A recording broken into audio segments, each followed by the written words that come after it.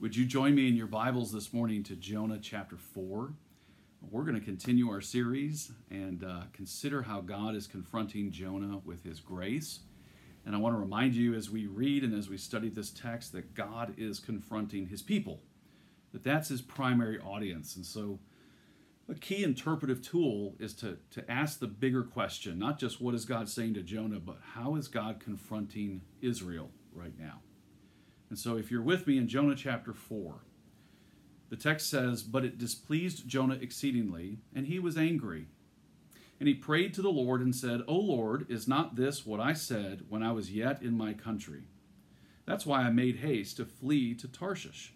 For I knew that you are a gracious God and merciful, slow to anger and abounding in steadfast love, and relenting from disaster.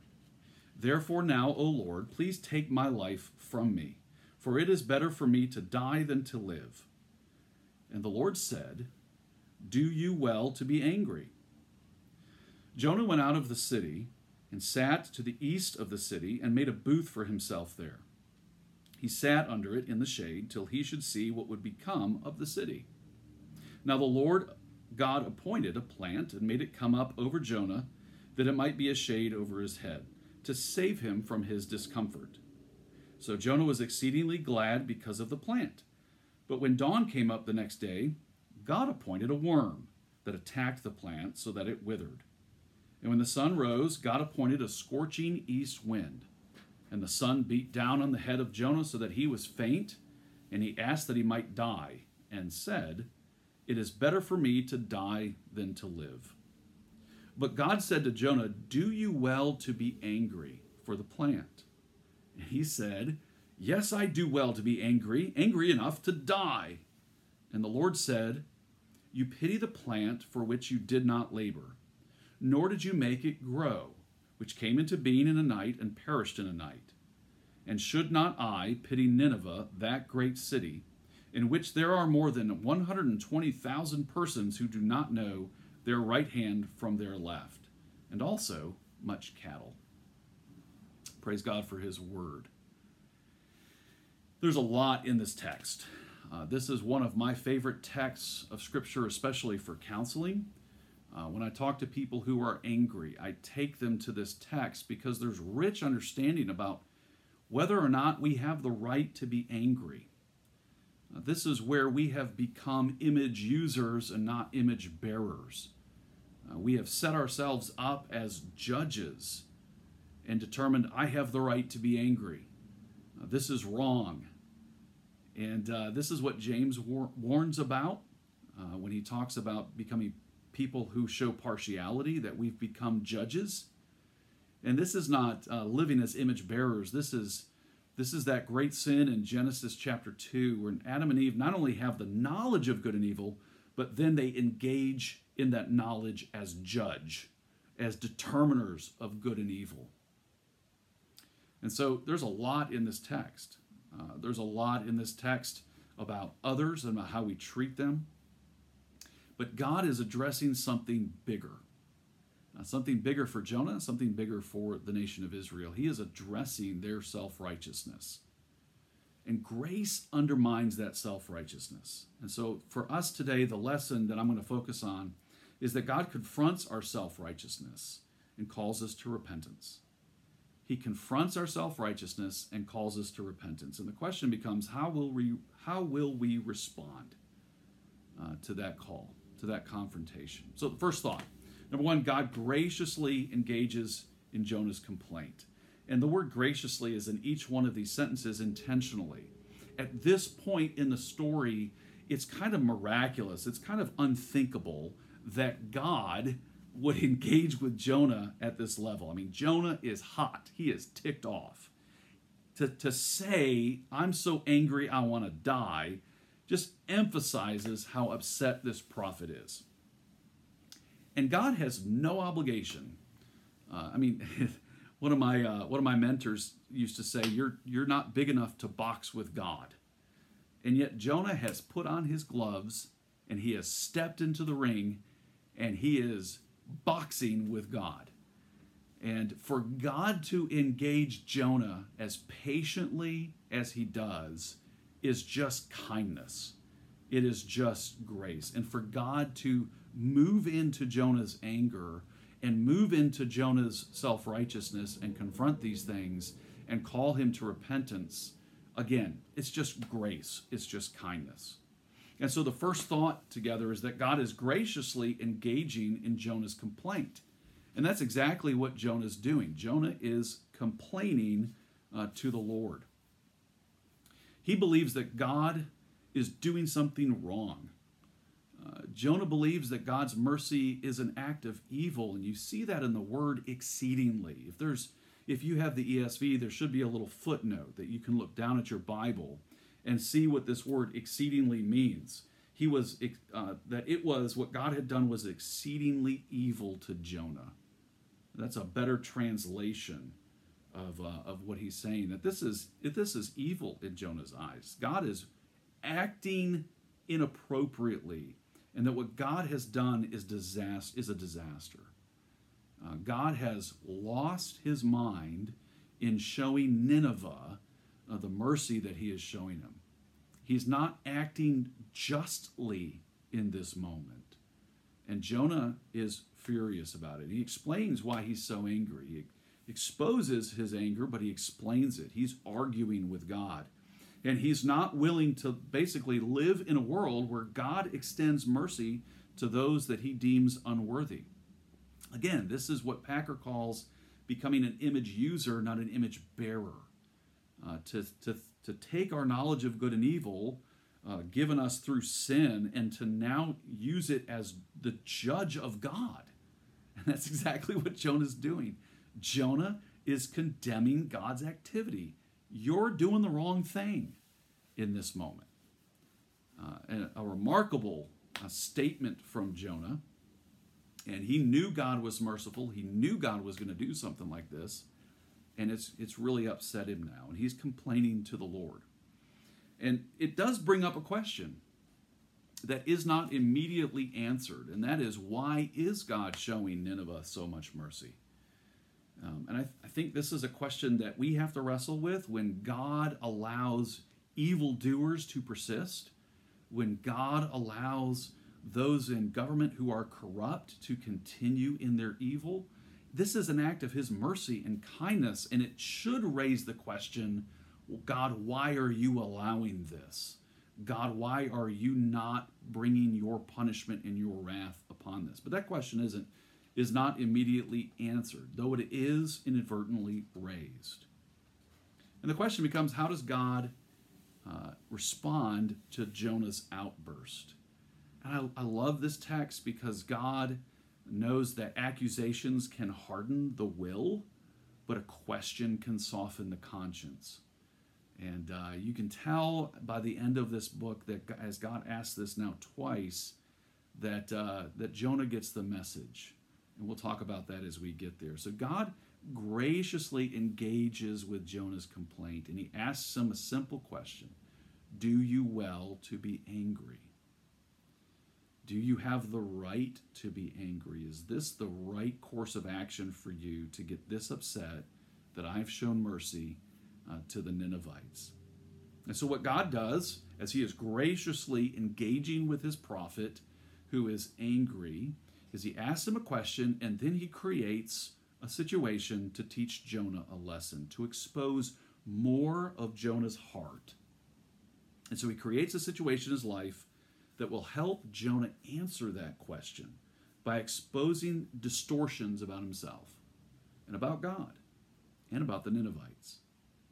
And so what we read next is God saying, let's get to the root issues. Let's expose directly the distortions. We see this in chapter 1 as God asks Jonah to do something, and then Jonah flees, and the sailors are interacting with Jonah, and the captain is saying, call out to your God, maybe he'll be merciful. God's sort of digging at Jonah's heart in these moments, and Jonah knows he's guilty, and he gets into the fish and he repents. But now God is zeroing in on the distortions that are in Jonah's heart. And so the next thing is that God graciously exposes Jonah's self-righteousness. And again, in all of this, God's primary target audience is Israel.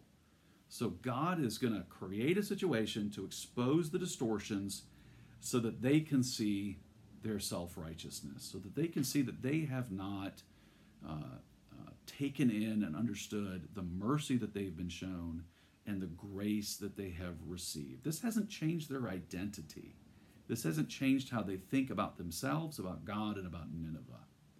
And because of that, these distortions are creating a lot of heat on the part of Jonah, a lot of anger, and a lot of accusations against God. And so God disrupts Jonah's comfort to expose something in his heart, and I've entitled it Victimhood. Jonah's sense of victimhood. Jonah's evaluation of what God has done and that he's gotten the short end of the stick, that Israel has gotten the short end of the stick. I mean, the Assyrians had been attacking Israel for years. They were one of Israel's key enemies. They had lost people. They had lost possession. And more than anything, they had lost their sense of peace because of this enemy.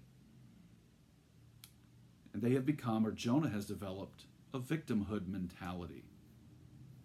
Jonah's pity party reveals something about himself. And honestly, he sounds like a child. And that's why when I read this text and I read Jonah saying, I'm so angry I should die.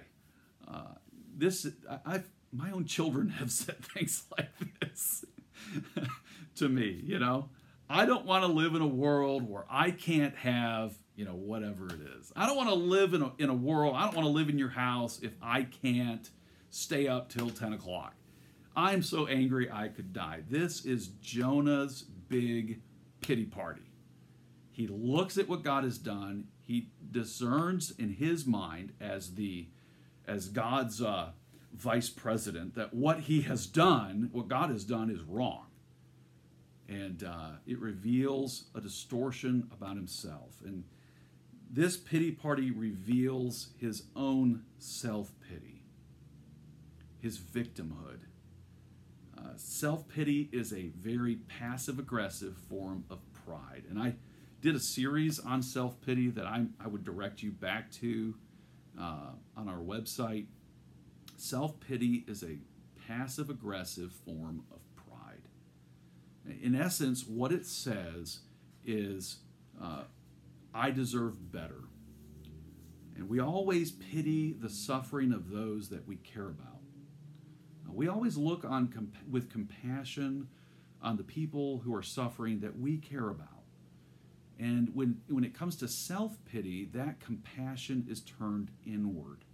That compassion is turned toward us. We see ourselves as the sufferers, and we judge that we shouldn't be. We judge that we deserve better than this. I shouldn't be experiencing this. Look at what I've done. Look at how I've served. And often in counseling sessions or in pastoral moments, when people are expressing to me their anger, they will say things like this. A husband will say it about his wife. A wife will say it about her husband. A mom will say it about her children. After all I've done for you. And it's in those moments that they're revealing that there is a deep wound, that there is a victimhood mentality that has come, that they believe fundamentally that they deserve better than what they've received. And with that self-pity, envy is close at hand. Envy is one of the close cousins to self-pity. Envy says, not only do I deserve better, but the people who are having it better right now, the people who have better health, or the people who have better money, or the people who have a greater mental stability, or more whatever it is, self-pity's close cousin is envy. And what envy says is, I deserve what they have. I deserve better because, after all, I am who I am. And I deserve what these people have. And this is so prevalent in Christianity. This is so common in Israel. It is so natural for our hearts to be distorted, to have a distorted view of ourselves, to have a distorted view of others and God because of pride. That pride, that sense of value and self-worth, that sense of love of self can distort how we think about us, God, and others. And it starts this pity party when we suffer, when we experience discomfort, which is the very thing that God had created. God took away Jonah's comfort. And he started to moan and groan and talk about how unfair this was, how unrighteous this was, and that he deserved better. And certainly he wanted what they had. He envied. And it's amazing that Jonah's in this place because God has been so merciful to him already. Now, I want to stop and just say that there is real suffering that we experience. And the gospel offers us a biblical way to mourn our suffering. I'm not saying that we can't mourn what we experience. We should. We should mourn our suffering and the evil that is perpetrated against us, but it must be rooted in humility and faith. And that makes the difference when our self-image, when how we think about ourselves, how we think about God and others, is rooted in humility and faith, instead of in pride and being an image user versus an image bearer, then we can mourn properly. And this is what many of the Psalms are all about, these laments. I read Psalm 152 in our prayer meeting on Thursday night, and the psalmist says, I'm going to bring my complaint before you. There's nothing wrong with doing that. There's nothing wrong with complaining to the Lord. But if it's not rooted in humility and faith, then we're going to sound like Jonah. I deserve better. I don't want to live in a world where you're in charge. I want to live in a world where you're not giving me what I want, or you're not giving me what I deserve. I love what Tim Keller says. He says, the gospel holds out to us the prospect of self-worth. The gospel holds out to us the prospect of self-worth, not achieved, but received. And that's the difference. That quote captures what God is saying to Jonah, what he's exposing, is that Jonah as a prophet had done what God had said and was angry that God didn't do what he said he would do and destroy Nineveh. This was achieved identity. This was achieved value. And this is where Israel had lost their way. They had forgotten Deuteronomy chapter 7, where God says, I did not choose you because of you. I chose you because I set my love on you. I didn't choose you because you're the greatest, the richest, the smartest. I chose you because I determined to set my love on you. Folks, that's mercy, and that is outside of our ability to earn. It's outside of our ability to achieve. In fact, the only thing we deserve is the eternal outpouring of the wrath of God. To receive anything else is mercy. And so the gospel holds out self-worth, the prospect of it, but it's a worth given to us through our union with Christ. It's an identity built around what Christ has done for us. It's an identity received. It's value received. Because now we are the beloved of God, not because of what we've done for God. Israel believed that they had gotten a raw deal from God and they deserved better. And that is in part why they turned to other deities. That's why they were engaging in idolatry.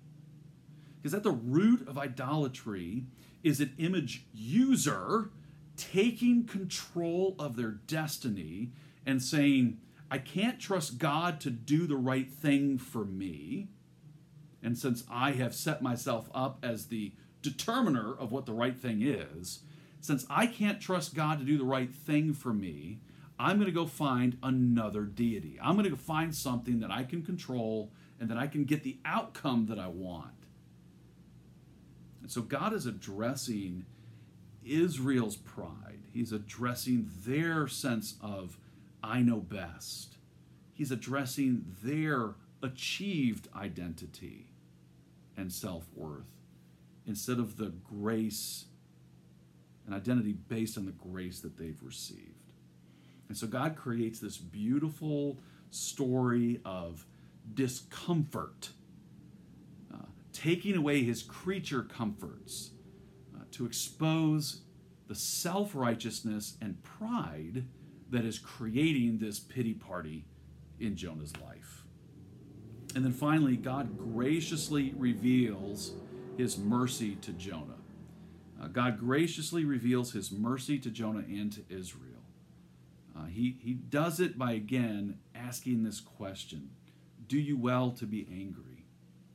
And Jonah gets all hot about the plant, right? It's better for me to die than to live. And God says, do you well to be angry for the plant? And he says, yes, I do well to be angry for the plant. Angry enough to die. God, you're a plant killer. What kind of God kills plants? Now, the plant was not the issue, right? The plant was not the issue. Jonah's sense of value, his self-worth, his overinflated ego, an ego based on his distortion of himself. That's the issue. And so God's going after that. And he says, God says, you pity the plant. You care more about plants than people. His pity for the plant had nothing to do with God's treatment of the plant. And that's why when God says, you pity the plant for which you did not labor, nor did you make it grow, which came in the night and perished in the night. God is basically saying, Jonah, you don't care about the plant. Let's get real here. It's not about the plant. It's about you. It's about who's in charge, who's the judge, who's the righteous one, who deserves what. And none of us deserve anything, so anything we get is grace, it's mercy. And so God is zeroing in on Jonah and saying, Jonah, you don't care about plants. Don't feed me that line. Jonah had just enjoyed the mercy of God in the fish, and now he has enjoyed the mercy of God with the plant, but he rejects God's mercy. And this is, you ask people, do you want the mercy of God in your life? And they will always say, oh, of course I do. Well, do you want that mercy for others?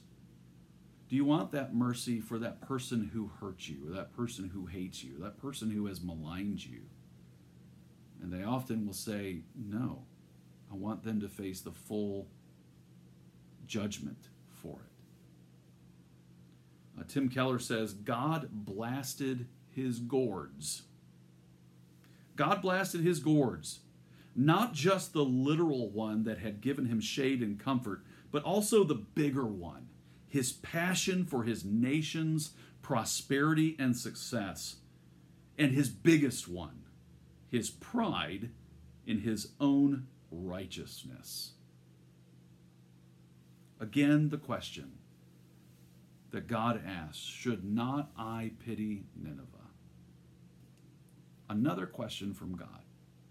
Not an accusation, asking Jonah to engage with his heart, asking Jonah to consider his tirade, to consider what's going on underneath. And here's the point. Until we see ourselves as Ninevites and move past our self-righteousness, mercy will always be reserved for those whom we deem worthy.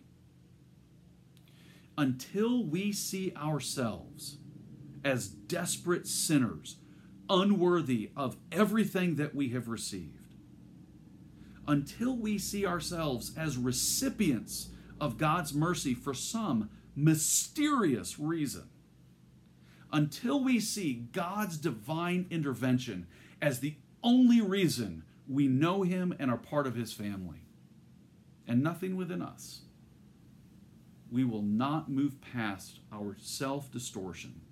We will not move past a distorted view of ourselves, our own self-righteousness, our pride. We will not move past that. And we will not be ministers of mercy to our community. What is God saying to Israel as he skillfully humbles them and calls them to repentance? That's the big question. God is addressing Israel's idolatry. God, but it's bigger than that. God is addressing Israel's identity. He's calling them to face the fact that they are the Ninevites. They are the ones who had nothing to offer God, and yet God rescued them. God created them and has delivered and delivered and delivered. And yet now they're running from him because he didn't give them what they wanted. This all started back with Solomon during the times of great national prosperity. And then Solomon dies, and his son Rehoboam, God's servant, the one that God put in charge, became a heavier taxer than his father did. And so the nation splits, and the northern tribes launch immediately into idolatry, forsaking their covenant relationship and God's chosen king over them because they didn't like what that king was doing in their lives. And so they forsook the covenant of God. They forsook the tribe of Judah and God's kingly line. And they launch into idolatry, treating God like all the other gods of the land, someone to be manipulated to get what they think they deserve. This is a powerful lesson for us. So let me ask some applications. Number one, are you disappointed with God? I would love to have asked, or to be able to ask Jonah that question, just to kind of get into what's going on in his brain as he's going through all this story. And I firmly believe Jonah wrote this story. Jonah, when God asked you to do that, what did you think? What did you say? How were you disappointed with what God has done? I mean, his disappointment in chapter 4 is pretty obvious. But I would ask you the same thing. Are you disappointed with God? Is your life not turning out the way you want it to? Your career not going the way you wanted it to? The things that you hoped to achieve by a certain age? You know, it's unfortunate. We often make deals with God. You know, like in the movies, when you make a deal with the devil, you sell your soul so that you can get whatever you want in this life. We often make these deals with God. God, if you do this for me, I'll give you my firstborn to go into the ministry. I'll let one of my kids be a missionary. We make these kind of deals with God. I'll give a certain amount of money to the church or whatever. And then when God doesn't meet our expectations, when God doesn't do what we're trying to control him to do, because again, we've become image users and putting ourselves in equality with God, that disappointment, that disillusionment comes. So I wonder if you're disappointed with God. I wonder if that's why your Bible reading, your prayer times, your engagement with him in relationship either hasn't taken off or has waned. Maybe even in this pandemic, you're frustrated because you're struggling or you're fearful about your business and you just don't see how God can be in the midst of this. Are you disappointed with God? Are you disillusioned? I'll promise you your disillusionment is coming because of distortions in your own heart, not because of anything in God. I don't understand God's ways, but I believe that he is wise. I believe that he is sovereign, and I believe that his glory is at the center of everything that he does. And I believe that everything that happens to me is for my good to accomplish the purpose that he has for me. And I think you believe that too. I can't explain what's going on, but I trust. So I wonder, and I think this is something for you to listen to the Holy Spirit on. Are you disappointed with God? A second question. Does God's mercy make sense to you? Does God's mercy make sense to you? It's a yes or no question, right? Does God's mercy make sense to you? If your answer is yes, then I would like to talk to you after the service, because I'd like to know how you can say that. Because our answer should be no. I mean, other than the fact that we know God is merciful, he reveals himself as being compassionate, as being merciful, as having pity or compassion on sinners. But if it makes sense to you, then I would challenge that maybe you've misunderstood what mercy is. Does God's mercy make sense to you? It doesn't to me. I don't deserve what I've received. I don't deserve the life he's given me. I don't deserve the family, the wife he's given me. I don't deserve the job he's given me. I don't deserve all that I have received. And so I look at what he's given me and wonder why. His mercy does not make sense. And I think the more we go there, the more we lean into, I'm a Ninevite, I'm a sinner, I don't deserve anything from the Lord, the more his mercy fails to make sense, and we can genuinely rejoice and receive what he has given us. Another question, what distresses you? What really creates disaster in your life? Suffering sinners or bad cell service? I chose those intentionally because in the text, Jonah cares more about his creature comforts than he does people who are under the wrath and judgment of God. Jonah's more concerned about his bad cell service than he is about sinners who are facing a just God.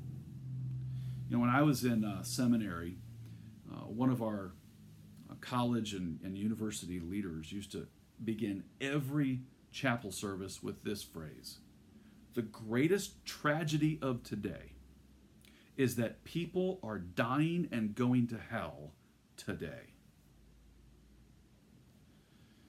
Now, I wonder if we have that level of compassion. I wonder if we're oriented towards others that way, or if we're so focused on our bad cell service, on our creature comforts. Because after all, I deserve better cell service. I deserve better Wi-Fi. I deserve, all the things I think I deserve because of a distorted view of myself. Now, I disagree with that president's or that leader's statement. The greatest tragedy in the world today is not that people are dying to go to hell. That is a tragedy. The greatest tragedy today would be the glory of God is not being declared. That there are sinners who don't know the glory of God, that there are image bearers that are not worshiping their God. I would think that's a greater tragedy. But get the point. We're so focused on our creature comforts. We have so much, our love is so turned inward that we don't see the suffering around us. We don't see the people who are lost around us, the image bearers of God who don't know the grace and the mercy of God. Another question, how will you respond to God's grace? It's interesting, the book is written that way. The book is written without a conclusion. We don't know how Jonah responds. As God asks him these questions, do you do well to be angry? And shouldn't I show compassion? Shouldn't I weep, have pity over Nineveh? I actually cared for them. I actually created them. I actually, like that plant, Jonah, that you didn't help grow, I actually did sustain these people. I actually have been showing mercy to them every day. Shouldn't I continue? We don't know how Jonah responds. Now, we believe that Jonah wrote this book, but he left the ending wide open so that we can all ask the question, how did he respond? How did this affect him? And if he wrote the book and he's putting his life on display, then we have a good idea of how he responded. That God's work to get to his prejudice, to his self-pity, and to all the things that were motivating him, all that self-righteousness and pride that was motivating his actions. We think he got the message, but he leaves it open so that you as a reader will ask that question. How will you respond to God's grace? Finally, how is Jesus better than Jonah? How is Jesus better than Jonah?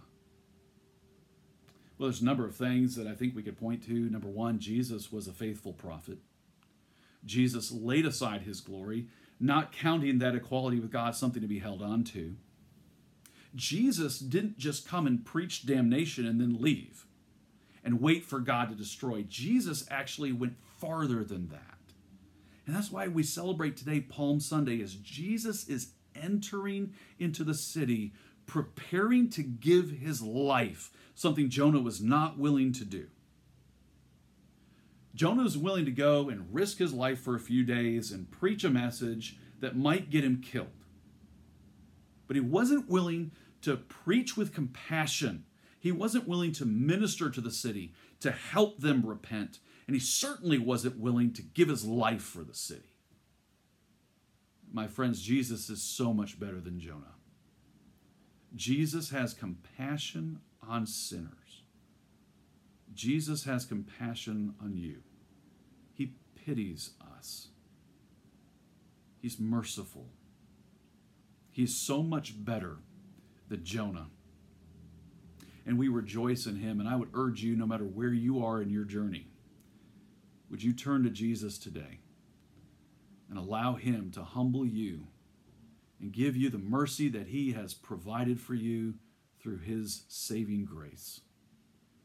And as the people of God, let's rejoice in all that Christ has done for us today. God bless you.